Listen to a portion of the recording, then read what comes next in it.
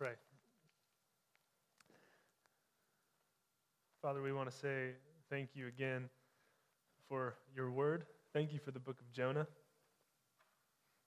God, it's so good to sit and to listen and to hear from you, this book that tells us who you are, this book that reminds us of your love and compassion, this book that challenges us and convicts us of ways we have been living that are out of line with how you've called us to live. So God, we pray that you would help us again to apply this book and these truths from your word. Help us to apply them to our lives for your glory and for our good and the good of your world. Thank you, Lord. It's in Jesus' name we pray. Amen. All right, well, that was the book of Jonah, beginning to end. It's not often before noon you can say you read an entire book, but today you have, so you're welcome. It's been good to be together and to review the book of Jonah that we've been in the past several weeks. And really this book is answering several questions that we still ask today. One of them is, of course, what is God like? Seems like we all have a version of an answer to that question, what is God like? Some of us think God is angry and violent and harsh with us. Some see God as loving and kind and gracious. Some see God as near and personal and close to us, desiring a relationship. Other people view God as far away and distant. Maybe not even a personal God, but an impersonal force that is out there, some kind of spiritual entity that is vague but sends good things your way. Maybe some of us think God responds to us when we're obedient, or God responds to us when we get our act together. That's when God will really listen to us. We have all kinds of different perceptions of who God is and what God is like. And so the book of Jonah is answering that question. It's showing us who God is. But you notice it kind of does that at the end with a question. It leaves us with a question, the very last verse in the book. Should I not have concern for the great city of Nineveh?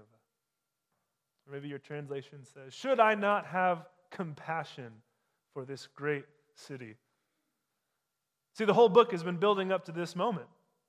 Right? God calls Jonah, sends him to Nineveh. Jonah runs away, gets on a ship, gets caught in a storm, tossed in the ocean. God rescues Jonah with a fish, vomits him back out on dry land, sends him again to Nineveh. He reluctantly goes, shares a short little message about judgment, and the people miraculously respond. They repent. They're grieved over their sin, and they cry out to God.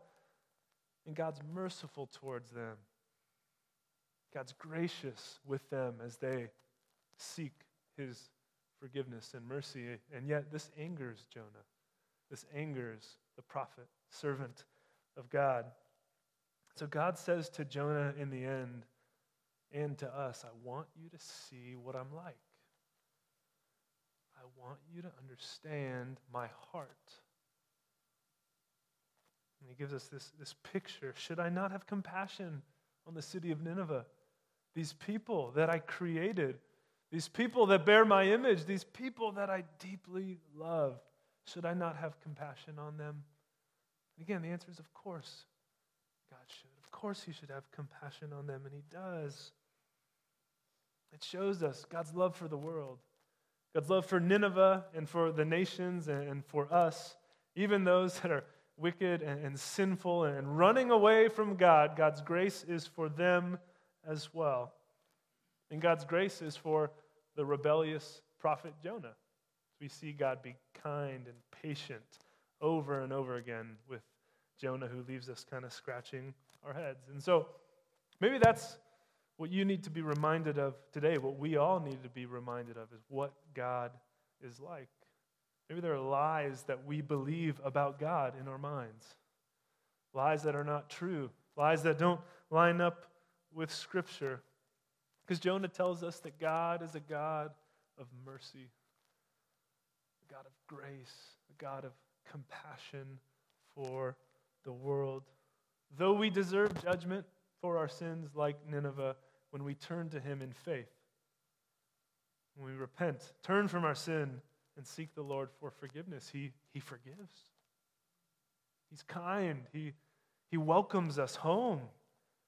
He cleanses us and renews us and restores us, welcomes us. See, this theme in the Old Testament of God's grace and mercy is not just found in the Old Testament. Of course, it is in the New Testament as we look to the cross of Jesus Christ. We see God's great love on display for the world as he took the punishment that we deserve for our sins. Jesus carried our sins on the cross and died in our place so that we could be forgiven, so that we could experience the grace and mercy of God. So this is what God is like. And Jonah reminds us of that. And I hope that's a great comfort for you today, but if we're honest, the book of Jonah ought to make us a little bit uncomfortable as well. Because we see over and over again, Jonah, this prophet who's getting it wrong all over the place. He's running away. He's disobedient. He's angry at God for God's grace and compassion. He never really acknowledges sin, and we're just kind of left hanging. We don't know how he responds after verse 11 of chapter 4. We don't know if he ever gets it. It's uncomfortable because we realize how much of ourselves we see in Jonah. It's like kind of looking in the mirror sometimes. We see Jonah's blunders and his disobedience, and we see the same sorts of things in our own lives and in our own hearts. We remember the book of Jonah is not just about Jonah back then, it's about you and I. The message is not just about what God is like, but it's about what we should be like, what God desires for us, how he wants us to live and to love others. See, like Jonah, we have a hard time with God's grace for others sometimes. We have a hard time with extending forgiveness and kindness towards those who have hurt us. We at times run and are disobedient. And so God's showing us in this example of Jonah that we should not be like Jonah. The example is that we should be different from Jonah. We should be better than Jonah. We should see God's heart for the world and likewise love the world. Love even our enemies. Love our neighbors. Love even those who have hurt us. But here's the catch. We see that God wants us to love people in this way. But in our own strength, we're not able to do that. In our own strength, we're not able to be better than Jonah. Because again, we're like Jonah. We can be selfish and sinful and bitter and have a hard time with forgiveness. And so I don't want to just send you out today with a moralism, with just go be better than Jonah, work harder, figure it out, love better. I don't want to just send you out with that law placed on you. We have to realize how. How can we actually be different? How can we actually live differently than Jonah?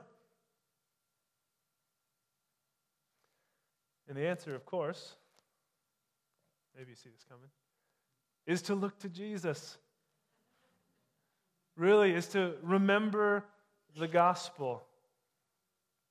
Because when we look to Jesus, we remember what God has done for us.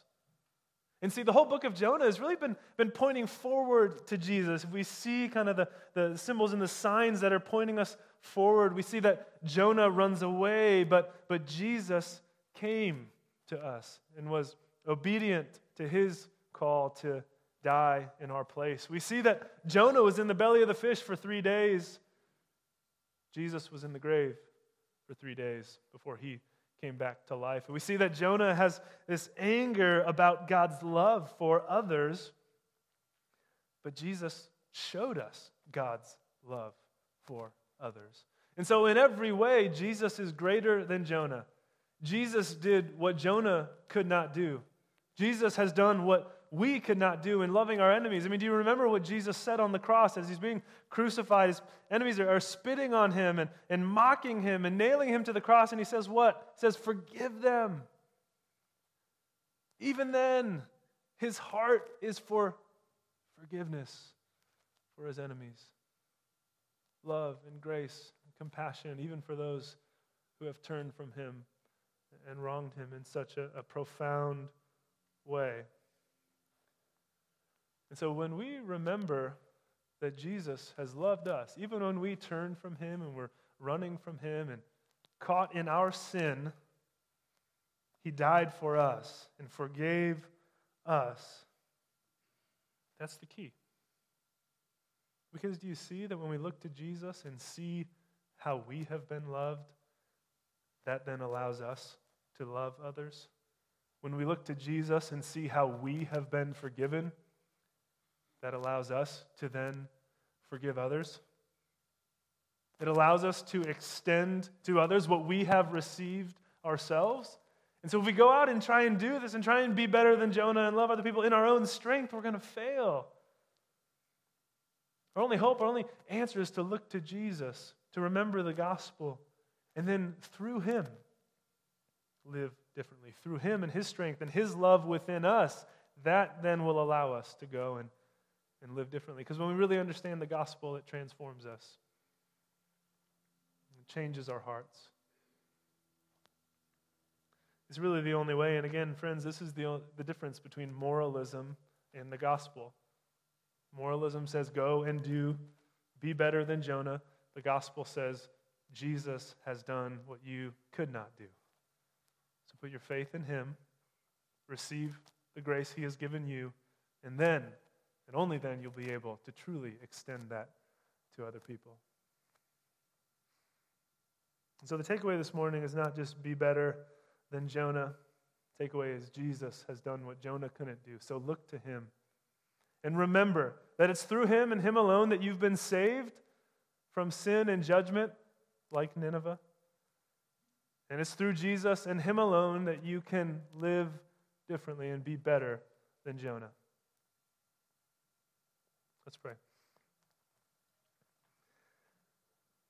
Lord, we look to you and we say again, thank you.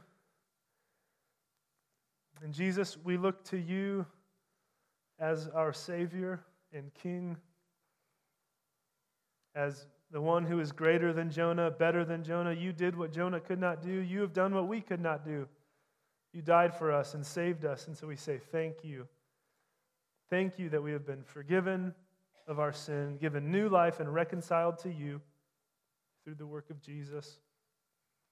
And we pray, Lord, that you would help us to leave this place with hearts that look more like yours, with a desire to love and serve our Nineveh, whoever and wherever that may be.